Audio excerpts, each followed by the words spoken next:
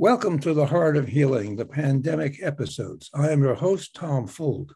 In these episodes, we will meet loving, talented people who, while coping with their own pandemic stress, are offering others understanding, compassion, love, and ways to relax and heal even under the weight of current conditions. Listen with an open heart to those who in this time of crisis are offering their hearts and talents to us all. And I'm very happy today to have as our guest, Morgan Dodson, who is a life coach for people with ADHD. Welcome, Morgan. Hi, Tom. It's great to see you again. Thank you for having me today. It's delightful to have you. And to help me, you can start by explaining ADHD, which I often forget exactly what that is. Maybe I have it. Possibly, yeah. So ADHD stands for Attention Deficit Hyperactivity Disorder.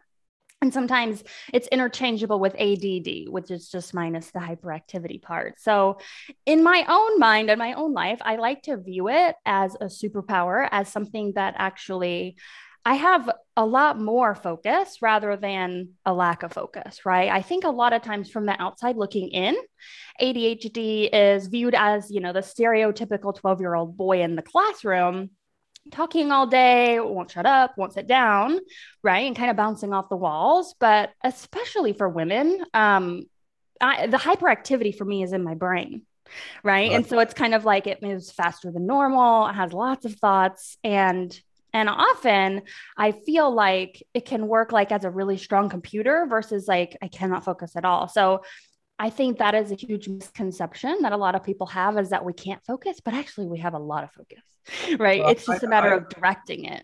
I would agree with you. And also the other prejudice, if you will, or misconception is this is about boys.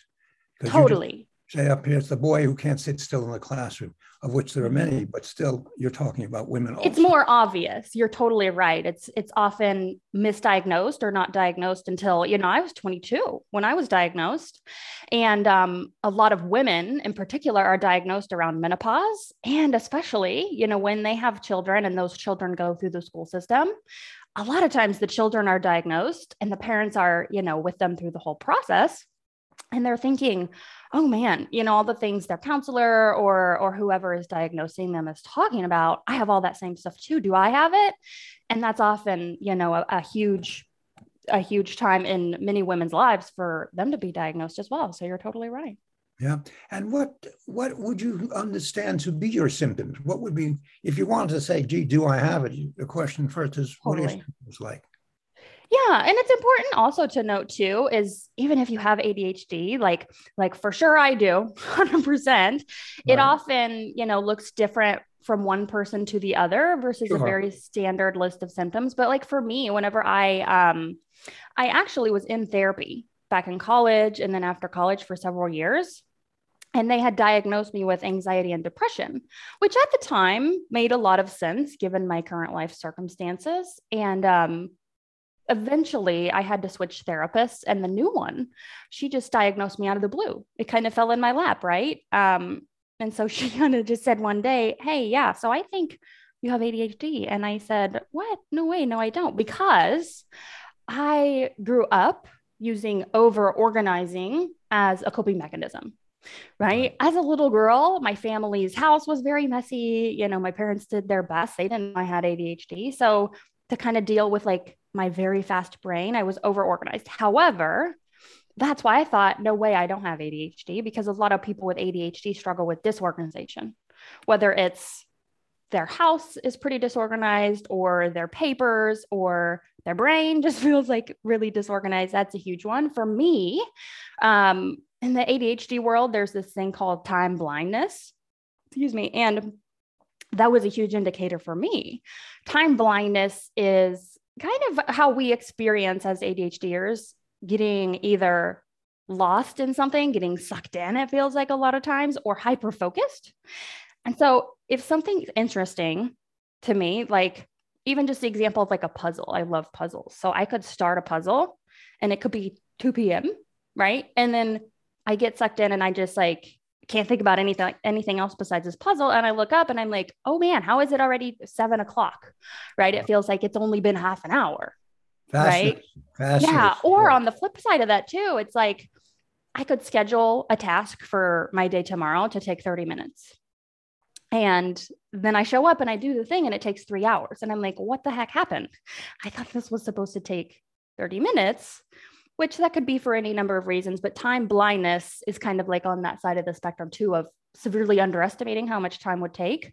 And so over the years, I've kind of had to practice what I call time awareness, right? And it's literally just practicing putting something on the calendar and deciding I'm going to let this take 30 minutes and then evaluating after you do it.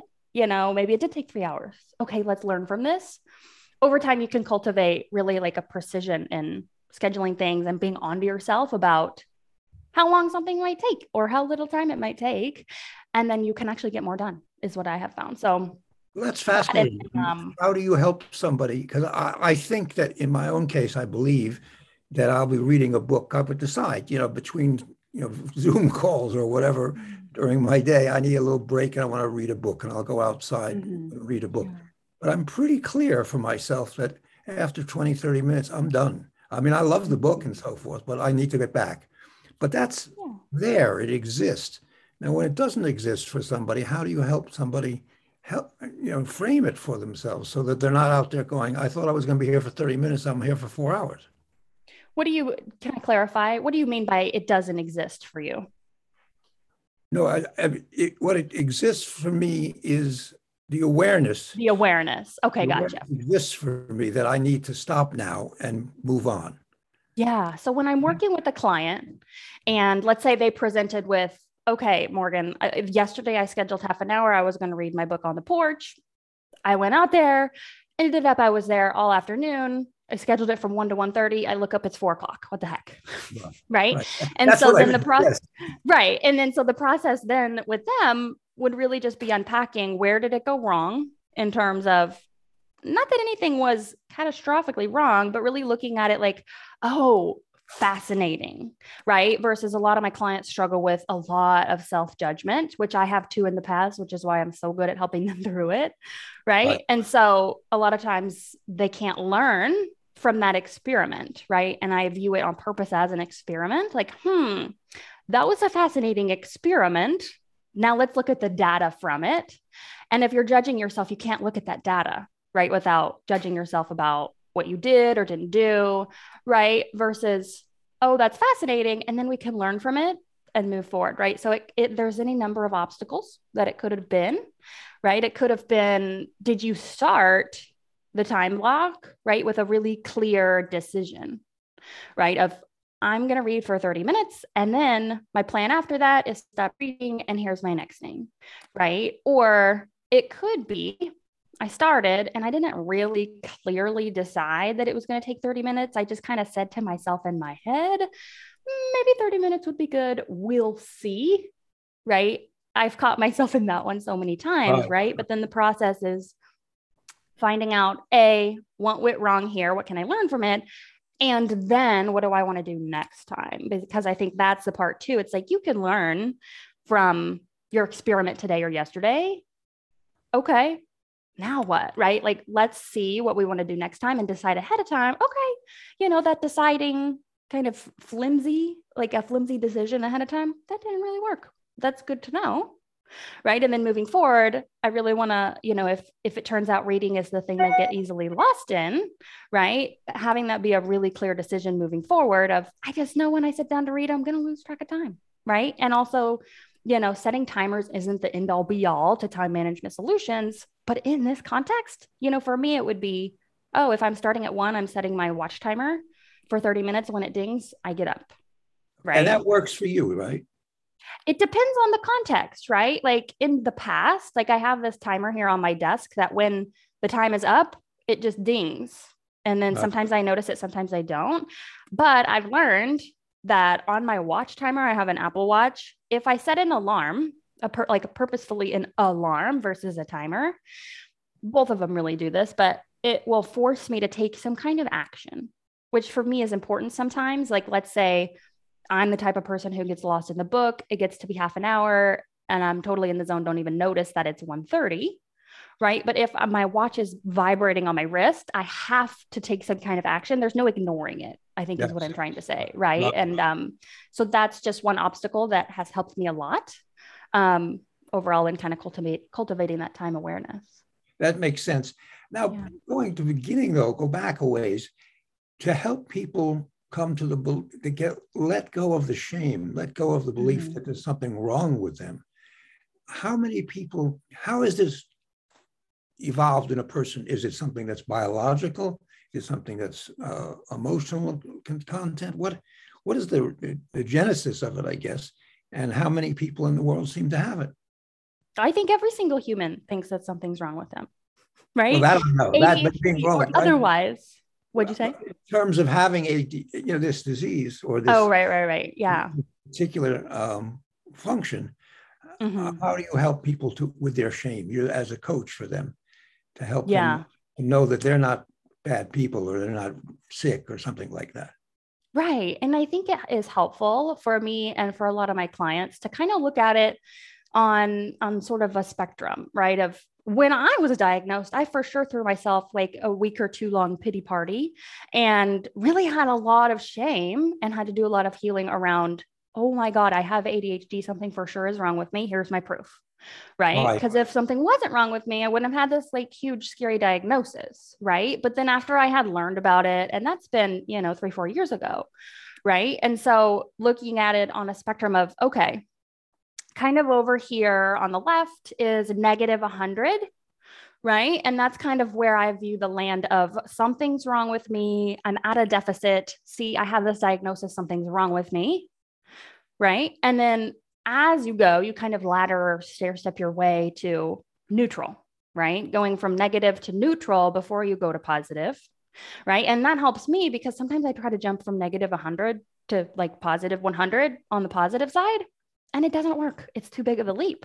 It's too big. Right. So even just going to neutral of, okay, I have what is called ADHD. I have this diagnosis. I am a human, I have a human brain. Right. And then from there, after you've kind of made your home in zero, right, then stair stepping your way to the positive side if you want to. Right. I choose to believe ADHD is a superpower. It makes me amazingly smart. It like is the reason I am who I am. Right. And so, but to get there, it's taken from negative 100 to 0 to positive 100 and all the numbers in between. Right. And so I think for more to your question is, how do I start believing, okay, maybe, I mean, it really is just noticing where you're at. What are your thoughts about your diagnosis if you do have ADHD, right? And what are you making that mean about you? And noticing, I have ADHD. I have this diagnosis is over here on this hand, right? And then I'm a completely worthy and lovable human on this other hand. They're totally separate. Just because you have one doesn't mean anything about you as a human. Right. And I think it's easy to, without questioning that line of thinking, connect to those two. I have ADHD, therefore I'm lesser of a human being. Something's wrong with me. Without questioning those, it's really easy to make that connection. And then it just runs in the background of your mind continuously without questioning it. Right. Well, part of what I was wondering was if by telling people you have ADHD, but there are 5 billion people that have it or whatever number makes sense. So you're not alone. You're not alone in this. You're not just some strange, phenomenon here.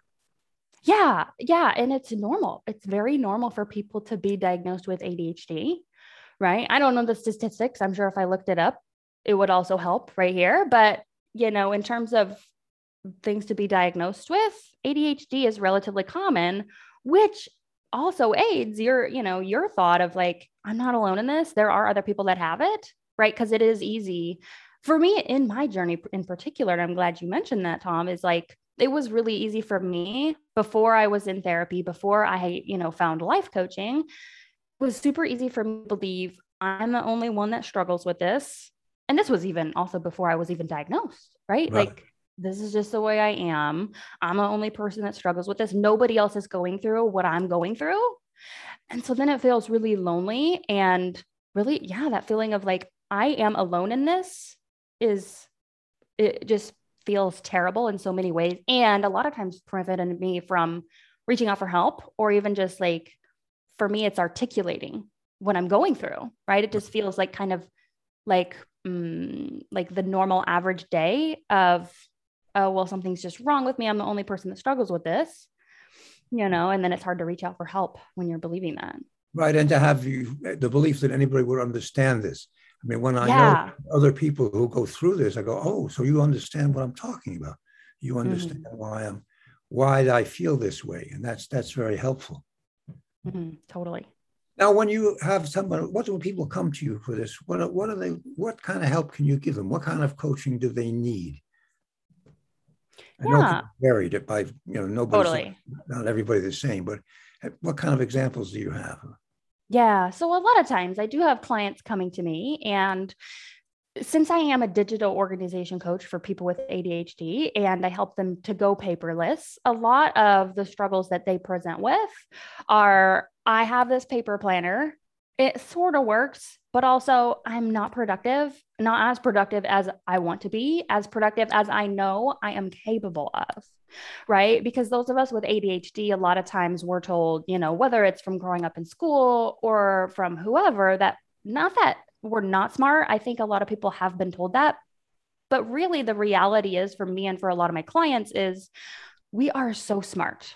People with ADHD have an on average higher intelligence than somebody without ADHD, right? Someone who is a neurotypical, right? And so really it's just figuring out like your unique traits with ADHD. And once you know how your brain works, right? As an ADHD brain and as your own brain, right? My brain as Morgan Dodson, right? Once you know how the computer works, then you can use it, right? If you have a super powerful computer, but you don't know how to use it, okay, well, that doesn't help, right? But once you have the manual of how the computer works, and then you figure it out, you tinker around and you figure out how it works, it's like, whoa, look what I can do.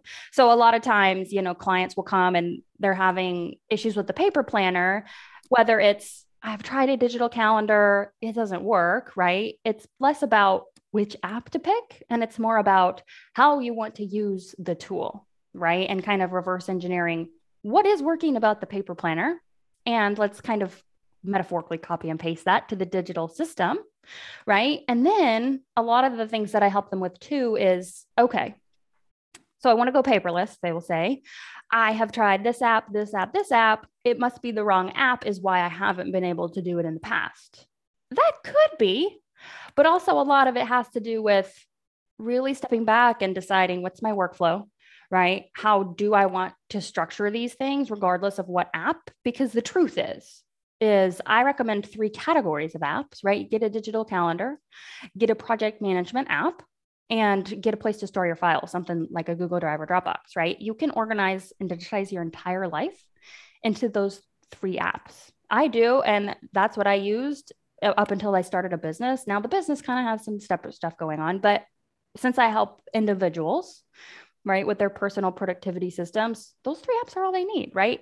After that, after they've made that decision, then they can decide how they want to put it all in there, right? Without saying, oh, well, this app wasn't it. Let's throw it all away, throw the baby out with the bathwater. It's like, no, okay, let's break this down.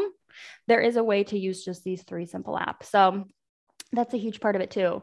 The other thing I help a lot of my clients with, that if I really counted, I'm sure every single one of them has dealt with this same issue of just self-judgment, right? Like I was saying kind of earlier in the podcast, if you're judging yourself for things you are doing or not doing, or should do faster or more of or less of, you can't learn from why you're doing them in order to change doing them, whether you want to stop doing them or start doing something else.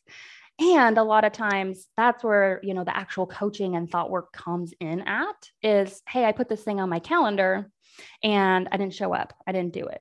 And I'm like, okay, let's dive in, right? And learning from those reasons in order to move forward. And 2, just the huge emotional dysregulation piece of ADHD, which has been a huge indicator for me as well, especially when I was going through getting that diagnosis, a lot of times for me emotionally, it feels like very high highs and very low lows. And I think also that's why I was misdiagnosed at first with anxiety and depression. Because once I was diagnosed with ADHD and solved for that, then the anxiety and depression kind of dissolved, right? And so learning how to identify emotions what is this one that I'm feeling? Learning kind of how it feels in your body in terms of emotions are vibrations in your body caused by your thinking, right? And so if you can learn about them and learning about what thoughts are causing them, then you can learn not just what thoughts are causing them, but if you learn what thoughts are causing them, then you can choose to think other thoughts if you want to feel differently, right? Because at the end of the day, our thoughts create our feelings, not the circumstances of the world, or I did this thing or I didn't do this thing, therefore I feel shame, right? And so that's a huge piece too, is learning how to, identify our feelings and feel our feelings, right? Because me as an ADHDer, and I know a lot of my clients too, is we have very large ambitions, right? We set very big goals. We have very big dreams. And in order to live a big life, you have to feel big emotions, right? It's not going to be rainbows and daisies and butterflies the whole way. I wish it was, but also then it wouldn't be any fun, right? So learning just that superpower skill of feeling your feelings, I think is that superpower skill we're all looking for. Well, yes, and knowing that it's all right to feel your feelings, because a lot of us as children, most of us, I suspect, were told it wasn't all right. Be quiet, don't make such a noise, don't be so upset, or whatever it might be. Even don't laugh so much, you don't have so much fun. That was me. Yeah. And so, you tamp those down, but now they're not gone, they're with us. So part of what you're helping people with, I hear, is to have their feelings and not be afraid of those feelings. I think that's a very wonderful thing to be able to do.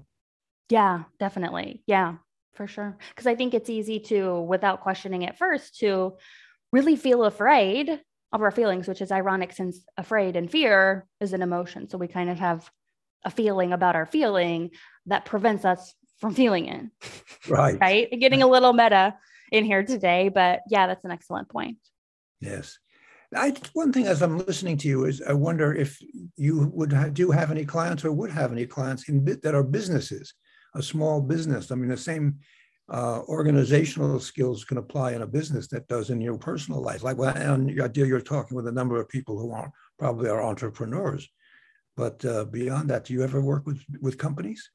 Yeah. I mean, that's a good observation, right? It's like, so me as a coach, as a life coach, I only work with individual people on their personal productivity systems, right? So I purposely don't help, like let's say a small business owner wanted to hire me for their business operations and their business systems. I don't offer that, but what I do work with is, yes, of course, I work with entrepreneurs, but a lot of times if the business systems aren't working as efficiently as they could be, a lot of times that indicates to me that their personal systems also, aren't working. Right. And so step one is we need to figure out your personal life, right? As you as a human versus you as an entrepreneur and a business, right? So with those types of clients, we work on the personal stuff first, and then they take it and run with it and they're applying it behind the scenes to their business, right? But in terms of the mindset work and, the strategy is once you master it on the personal level and you figured it out, then you can copy and paste what worked onto the business stuff, right? And figure that out, even years after we work together, right? So that's a nice side effect. Well, you do have to know that the personal comes first. I mean, first there's a person, and then they might grow into having a business somewhere. But totally, the personal is first.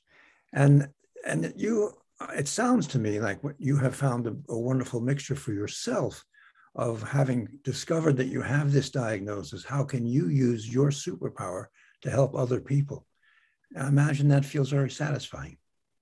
Definitely, right? Like I used to really struggle with my weight and over drinking and doing a lot of things in excess that I didn't really love the effects of. And that's really common for people with ADHD. And then over the years, really channeling the desire for things that didn't serve me, right? Like overeating, over drinking, and really kind of just reallocating that desire into growing my business, which does help people, right? And one of the things over the last several years, and really ever since probably like grade school, high school, right? My desire for digital organization, for organization in general, right? Has, whenever I trust it and I follow it, right? I believe like that is the destination, right? Like your desire is what is calling you to living your purpose, which sounds kind of a little woo-woo, right? But has been so true for me, right? And and just kind of following those breadcrumbs that it leaves for me. And kind of to your question too, is really helping people is helping myself first, right? Creating that personal foundation of sufficiency in all the areas, right? It could be emotional sufficiency, in financial sufficiency, mental health, right? All the things. Because then from there, I'm then able to go out and help people in the way that I'm called to serve, right? If I'm not working first to create that foundation for myself, anything I, muscle above and beyond that isn't sustainable, right? And so it's that piece there.